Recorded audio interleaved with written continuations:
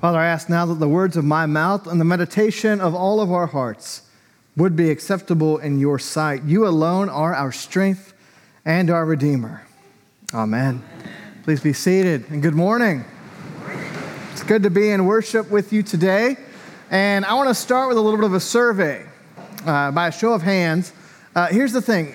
I actually realized it's about 20 years ago that I went to UGA and received a Bachelor of Arts in English from the University of Georgia. I'm curious, does anyone else here have a Bachelor of Arts in English? Okay. Anyone taking English class? Grad student? Any English professors? Yes. Okay, we had at least 3 at the last service. Here's the thing, you might have already realized this, Anglican churches are notorious for being stuffed full of wonderfully bookish English folks. It's just an occupational hazard we have. And for us, our team, that means something very specific. It means that each week when we produce this bulletin, we are walking on a knife's edge because there are these red pins in the brains of our English professor friends going around, and they will just notice a typo, a misspelled word, something said incorrectly. I actually had a bit of grammar that I used in the first service corrected during the coffee fellowship. And you know how distracting this can be. We were at a group with our gathered with all of our clergy in our diocese this week for Synod, and we had these beautiful bulletins. They're well printed, they look great, but no one had proofed them. And so, for one thing, my name was spelled wrong. Come on. And then the other thing is we kept worshiping Al instead of all, which is just never good. Lift high the cross till Al. No, that doesn't work. You can't sing that way. And I bring that up only because there are some humorous bits of grammar, believe it or not, as we come to our reading this morning, Ephesians 1. Because apparently the Apostle Paul did not have any English professors or students in his mix. Because Ephesians chapter 1, the entire chapter is 2 sentences in Greek. The section we're going to look at today, verses 15 through 23, 8 verses, 1 sentence. I mentioned that calling them run-on sentences doesn't even come close to describing these just eruptions of joy from St. Paul. And one of our English professors, between services, mind you, said it's only a run-on sentence if it's not properly punctuated. Who knows if the Apostle Paul properly punctuated this, but here we go. We're going to look at this long sentence today. And I will tell you, I geeked out during my preparation for this sermon. Generally, it's poor form to show your work when you're preaching. You want to leave some of the study in the study versus boring people with it. But I've got to just tell you, I found online a sentence diagram of this 8-verse sentence. They had diagrammed the Greek, and it was actually so helpful because it's an 8-verse sentence. And so to see this sentence diagram where they circled, this is the main verb, was actually really helpful and really useful. Because sometimes we go into these dense parts of the Apostle Paul's letters, and there's so much going on. There's so many details. There's so many clauses and commas that we can miss the main point. Or we can just chase rabbit trails or interesting theological curiosities all over the place. But this told me, hey, here's the one thing Paul is trying to communicate in this verse. So that's what I want to do today. I want to look at the one request Paul has for this church in Ephesus, the prayer request he makes of God for them, and it's a prayer request that's for us as well. And then I want to talk about just how that fits in to a feast day like All Saints, as we look at All Saints on the Sunday after All Saints, which was November 1st. Sound good? All right. St. Paul's big prayer request. Amidst everything going on in this chapter, there's a ton, like I said, 2 sentences, 1 chapter, 8 verses, 1 sentence. Here's the central idea. There's a prayer request, and then verse 18, that you may know what is the hope to which he has called you. That's the prayer request Paul has. That you may know the hope to which he has called you. Or more accurately, honestly, that y'all may know the hope to which he has called y'all. It's a hope for the church, not just individuals. We actually this summer went through Colossians under the heading of Christ in y'all, the hope of glory. And I mention that because for Paul, hope and glory are usually related. And actually, Ephesians and Colossians are quite related. So you might recognize some of the language and what's going on here. And you would go, man, Paul, why do you keep writing about the same thing over and over?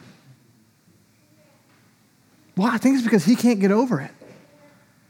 His life has so been transformed by his encounter with the risen Lord Jesus. He is so enamored with what Jesus has done for us and for our salvation. And he comes back to this thing as a priority and primary thing over and over again.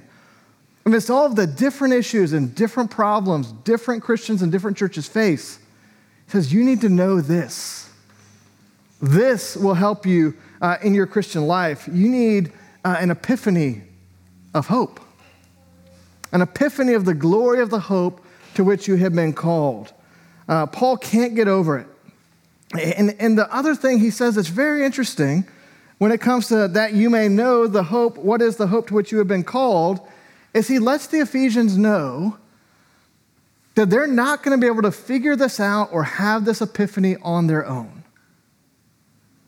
He says God actually has to do something in your life. God has to reveal something to you. God has to graciously unveil knowledge and wisdom and understanding of this incredible hope to which we have been called. We often talk in the church about the difference in head knowledge and heart knowledge, right? You probably heard that phrase thrown around. Head knowledge, some of you guys know I have a high schooler, and he does a great job studying for tests and things in school. And sometimes what he'll do is he'll study for a test, and he'll learn a fact, a tidbit, a way to do something, and he'll take the test, and then he will quickly excuse that fact from his brain to fill it with more facts, which I completely understand. You've done that. You've taken tests that way, right? If the whole idea is just to demonstrate recall, we can do that. That's head knowledge. And we can pass the test, and that'll go fine, etc. We know there's something different when you internalize knowledge, when it becomes part of you, when it travels from here down to here, when you feel it in your bones and in your chest and in your body. The Apostle Paul says that's the kind of knowledge he wants for them. Not simply that they can recite, here's the creedal line about our hope, but that it would actually, they would be tethered to it and it would anchor their lives. And when they go through things that are challenging and terrible and hard, it would be a compass for them. And they would live in light of it. Just before that main part, in verse 18, he's praying that this church, he says, having the eyes of your hearts enlightened. There it is. It's not mere head knowledge. He wants an epiphany with the eyes of their hearts, to be enlightened, to be able to somewhat comprehend the glory of the hope to which they have been called. A little bit later in chapter 3 of the same book in Ephesians, it's very interesting. Paul kind of continues expounding on this prayer, what it would mean for them to actually know the hope to which they've been called. And he says this in verse 14, for this reason, this is chapter 3, I bow my knees before the Father, from whom every family in heaven and on earth is named, that according to the riches of his glory, again, glory and hope being so related, he may grant you to be strengthened with power through his Spirit in your inner being, so that Christ may dwell in your hearts through faith. That you, being rooted and grounded in love, may have strength to comprehend with all the saints what is the breadth and height and length and depth, and to know the love of Christ that surpasses knowledge, that you may be filled with all the fullness of God. I actually take it that that's what it means for the eyes of our hearts to be enlightened, that we would be filled and overflowing with the presence and love of Christ through the work of the Holy Spirit in our midst right here and right now. That we'd have a clear understanding, a clear hope and understanding of our eternal destiny in the Lord. And on a day like All Saints, where we think about those who have died in the Lord, that we would have clear thinking about them. That we would actually have the eyes of our heart to be able to understand, man, how do we navigate the loss of loved ones? How do we navigate grief and trauma and pain? You may know another passage, 1 Thessalonians 4, they've had some members fall asleep to die in the Lord, and Paul writes to them, we don't want you to be uninformed. We don't want you to be ignorant, brothers and sisters, about those who are asleep, that you may not grieve as others do who have no hope. There's a way in which understanding the glory of the hope we have can guide us even through grief. And that's not meant to be dismissive. I was thinking about All Saints and All Saints Day, and I realized, man, I did not grow up with All Saints at all. Who here did not grow up with All Saints in your background? Okay, most of the room. So I grew up in a Southern Baptist church. There's a lot that I value and appreciate from that upbringing. But I will say we did not talk about death. And we did not talk about the dead. And we did not talk about those who had died in the Lord. The only time death came up was at the end of a service. We could come forward and pray, and then we could actually ignore death because we said we were fine.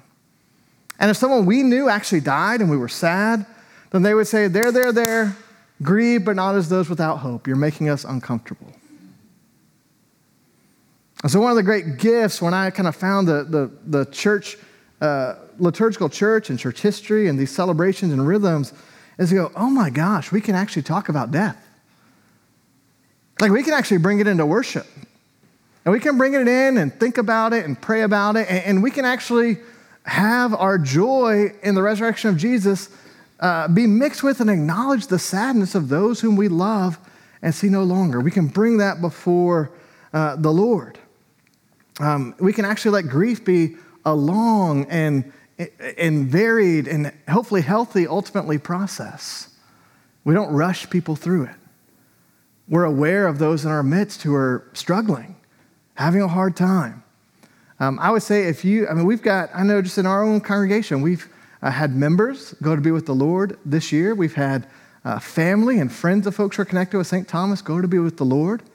And if you feel like you are drowning in that grief, my prayer is that by the Holy Spirit, God would give you an epiphany of this glorious hope, that it would start to serve as a lifeline, as a compass, and then reach out. We've got a lot of folks who would meet with you, pray with you, talk with you, and not just in a, there, quit making us uncomfortable, but to sit with you and sit in the midst of that and take our time slowly to go through that.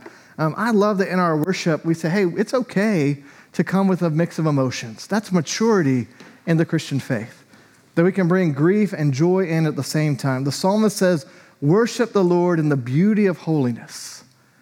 And part of that beauty includes our joyful lament of those whom we love but see no longer.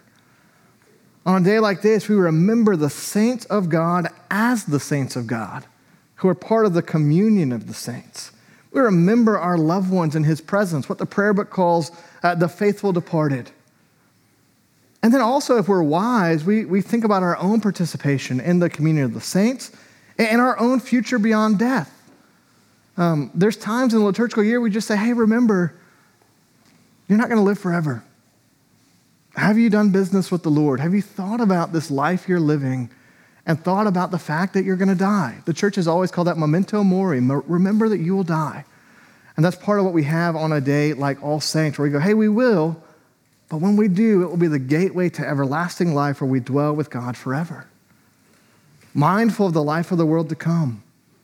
Mindful that there will come a day when God's glory will renew and flood and fill the new heavens and the new earth, and we will dwell with him forever. That's the hope that we have as followers of Jesus. All right, back to Ephesians 1 and just this kind of dense grammar of Paul. He says, I pray that you would have the eyes of your hearts enlightened, that you may know what is the hope to which he has called you. And then he kind of says that equals what are the riches of his glorious inheritance in the saints, and what is the immeasurable greatness of his power toward us who believe, according to the working of his great might, When? That he worked in Christ when he raised him from the dead and seated him at his right hand in the heavenly places. Any hope we have on a day like All Saints is because of the resurrection of Jesus, the one who died but was raised to life. All of our hope that we have, there's a liturgy that says all of our hope we set on the risen Christ. It's a Kenyan liturgy in the Anglican Church. All our hopes we set on the risen Christ. That's what we do on a day like today. We think about our glorious inheritance that is to come. And Paul loves the word inheritance. Have you noticed that? He talks about inheritance all the time. And I think it's very intentional because the idea of inheritance tells us a few things about our salvation and the hope that we have. A couple things it tells us. First, an inheritance. I'm guessing some folks here have received an inheritance over the years, right? Did you work hard for that? Were those resources in your account? Was it because of your industriousness and hard work and hard living? No. Someone you loved you. And they worked really hard. And they amassed resources and a legacy. And then what did they do? They gave it to you. Freely, graciously, as long as we've got some law school students. Sometimes attorneys get involved in this, and they ruin my illustration because they put conditions on an inheritance. But you get the idea. Someone has done this work that you didn't do. And then you receive this thing that they worked hard for, that you didn't work hard for, but you'd benefit from. For Paul, as he thinks about us and our salvation, he's like, the Lord Jesus has done this work. And he's accumulated this great treasure. And you get it. You get it, not because of anything you've done, but because of his great love for you. And just like any inheritance, this only works when someone dies. And that's where it's beautiful, because Paul says, you get this glorious inheritance because Jesus has died, but not only that, he's not stayed dead. He's been raised to life everlasting, and you even get that too. Forgiveness of your sins because of his work and his death, life everlasting in his resurrection because he has been raised from the dead.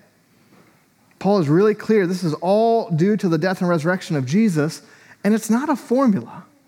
Chapter 2, verse 4, Paul is describing the working of his great might that he worked in Christ. Paul has these great little turns of phrase, and they stand up and say, notice me.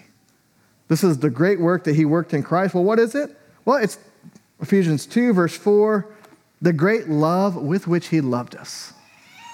It's not transactional. It's not a formula. It's rooted in the overflowing love of Christ for you and for me. That's where we get this idea of our hope. When in the creed each week we say we believe in the resurrection of the dead and the life of the world to come, it's not just head knowledge. We're saying, Lord, enlighten the eyes of our hearts to know that we believe in the resurrection of the dead and the life of the world to come because of the great work which you have worked in the death and resurrection of Jesus. Why? Because of the great love with which you loved us. And now we're at work in our lives, and we trust as you worked in those whom we love but see no longer. That's how we come in and can have hope as we consider those whom are with the Lord. That's the focus. That's the content of the hope to which we've been called. And Paul says, Lord, would you give the Ephesian church, would you give St. Thomas, would you give each person a deep heart knowledge of this? That it would be a tether for them, that they could be rooted in this. Again, that it would be a compass as they navigate their own life and even as they navigate grief and the aftermath when those whom they love die. Would they know this in a way that surpasses head knowledge, but is a blazing vision to take us through this life? That's Paul's hope. One long sentence, 8 verses, one main point. And it comes to us as our All Saints' Day reading. So I want to talk a little bit about All Saints' Day, how it's been celebrated in the church, how it's been miscelebrated in the church, and how we come to it this morning. Again, I wanted to start with Ephesians 1, because a clear and right understanding of this doctrine in the resurrection of the dead and the life of the world to come, it is the first starting point to think about All Saints and to not let weird superstitious things crowd into All Saints Day and our celebrations of it. But sadly, if we look at church history, we don't see the kind of clarity Paul prayed for. We see the church having trouble with this, having trouble with how do we remember those who have died in the Lord? How do we honor them, worship them, celebrate them? The church has really struggled with them. So I want to just talk a little bit, in just our time remaining, about these ways the church has celebrated rightly and then miscelebrated these related issues. Because until maybe, 500 years ago, most folks in the church, kind of a medieval Roman Catholic setting, they were taught that the church exists in three phases. You have three phases of the church. You have the church triumphant. Those are those who are with the Lord. You have the church militant. Those are the visible church that we see. And there's a third category, the church expectant. They had a category of those who have died, but somehow they're not fully with the Lord. We would say that's related to doctrines of purgatory and things like that. My hunch is a lot of folks who've heard that or been taught that. A couple folks, yeah. There's a long-standing tradition of that in the Christian church. And what got unfortunate is that what I would say is probably just a misemphasis in terms of misunderstanding, led to all these doctrines and practices that were really harmful for people.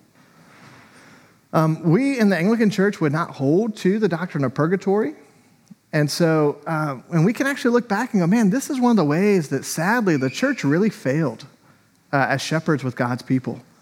Because here's how this would kind of work out logically is if you have those threefold categories, those we see, those with the Lord who are really with the Lord because they're awesome, and then those who need some help to get there, well, then the church can invite you to help those in purgatory get there. And imagine the emotional appeal of that. If you said, hey, Tim, I know that you really loved your great-great-grandmother. And I know that she has gone to be, she's died. And we know she's part of the church expectant. And so if you want, we have this thing in the church where we will sell you an indulgence, and it'll help just kind of purify and cleanse her. And so if you really love your great-great-grandmother, would you please make this donation? Oh, you're going to pay your mortgage this month? Don't you have faith in the Lord to provide? Go ahead and just put that money over to the church. Not that pious. Not that pious, that's right. And again, this was common practice. This is what, in the Reformation, the Reformers really are like, hey, we are exploiting people. We're taking advantage of people. And I would say, thankfully, even the Roman Catholic Church during the Reformation had a counter-Reformation and said, yeah, we got to clean up some of this. We're missing the boat on some things here. But what's really rooted in that is this sharp division between those who have died and are with the Lord and those who have died and need help to get with the Lord. And I would just say, man, I don't see that sharp division in the Scriptures. Liturgically, some folks have talked about All Saints' Day and All Souls' Day. If you'll notice in the Book of Common Prayer 2019, there is no All Souls' Day because it says that puts too sharp a distinction between the saints who we know that are famous for their holiness and then the everyday saints that are unknown to the world and to history. That's what they would do. They would say, all saints, these are the really holy ones that we know, the most famous for being holy.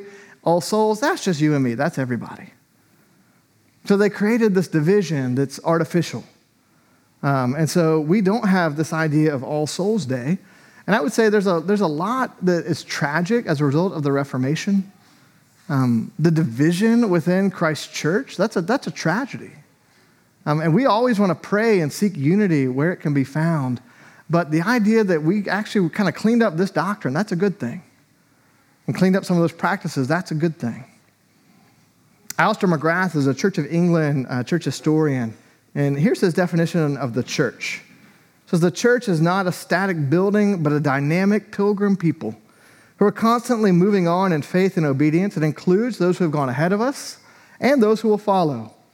It is a great fellowship of faith spanning the ages and the continents. See, McGrath is not making this sharp distinction between the saints and then just the souls that God saves. And I wonder, like when you hear the word saint, I say, who is a saint? You're naturally probably going to think of, I don't know, Mother Teresa, St. Paul, a martyr. I don't know. When we hear the word saint, we only think of the most holy people that we know or that history has ever known. But the New Testament gives us a different grid, a different lens. You see, when Paul writes to churches, he calls them saints. When Paul writes to churches that are confused and misled, where sin is notoriously running amok among them, you know what he calls them? Saints. He doesn't call them bad Christians or almost Christians or those needing a little extra time or purgatory. He prays for their maturity, but he says, you are the saints of God. And that's rooted on his image and his understanding of what Jesus has done for us and for our salvation. I mean, even Corinth, God bless them. I mean, if you've read 1 Corinthians and you've seen the immaturity and the issues that they had, Paul calls them saints.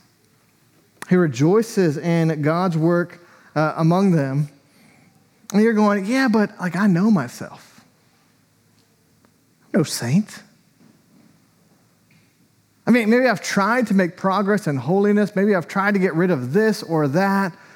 But man, there's stuff I just can't shake. And I get tired of striving. And if you only knew what I had done or I had struggled with, you wouldn't call me a saint. That's not Paul's understanding.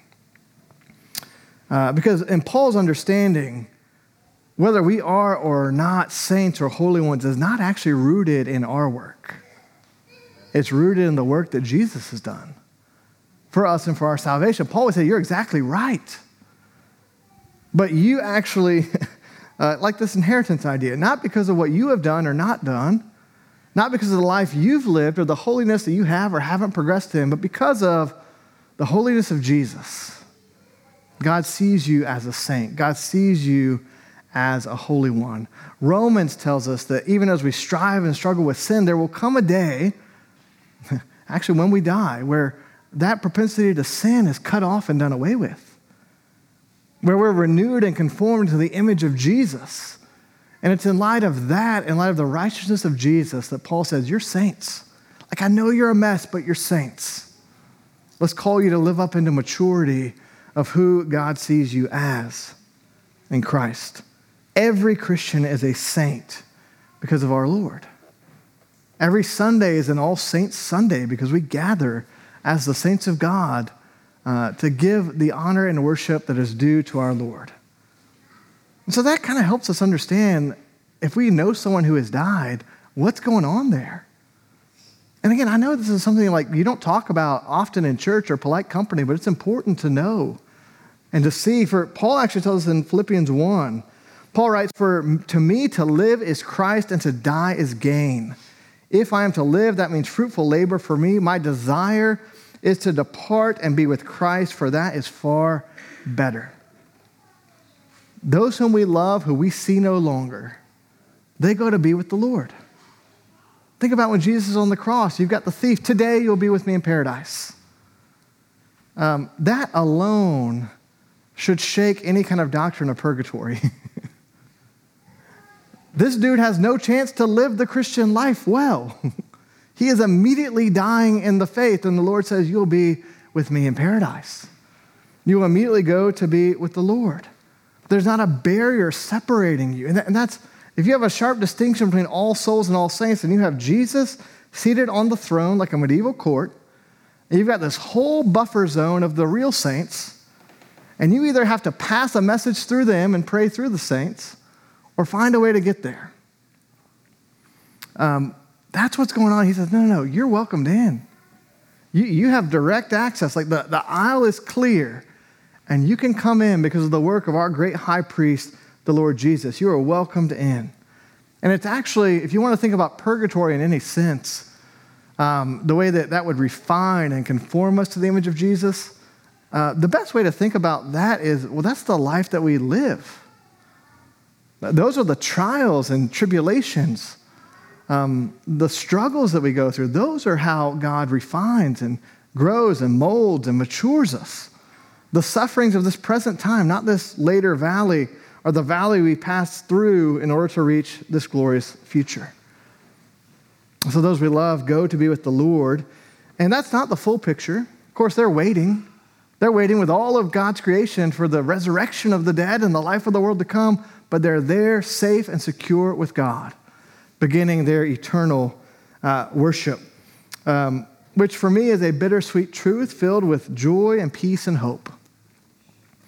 If some of this seems weird or you don't know where I'm coming from on it, there's a little book. It's less than 100 pages called For All the Saints by N.T. Wright. Those who come here regularly are going to chuckle, of course, that I'm going to be influenced by Bishop Wright. But in that, here's what he says. Here's how we think about the faithful departed. Bishop Wright says, the Christian dead are held firmly within the conscious love of God and the conscious presence of Jesus Christ while they await that day, the day of resurrection. Since both the departed saints and we ourselves are in Christ, then by the Spirit we share with them in the communion of the saints. They are still our brothers and sisters in Christ. When we gather for worship, we gather to take part in the ongoing eternal worship that they offer around the Father's throne.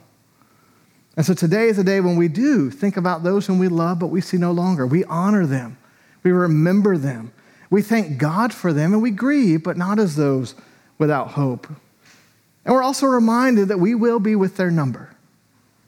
We eventually will meet our end, and we renew our faith. We renew our trust in the death and resurrection of Jesus. We say, Lord, would you enlighten the eyes of our hearts that we may know the hope to which we've been called down deep, that it would give us a tether and an anchor of glory. And then with so much going on, it's no wonder, right? Paul wrote this one big 8-verse sentence. He's got a lot to say. He's got a lot to describe. And so as much as All Saints is about the faithful departed, I would just say, make sure it's also first and foremost about Jesus, King Jesus, the Holy One.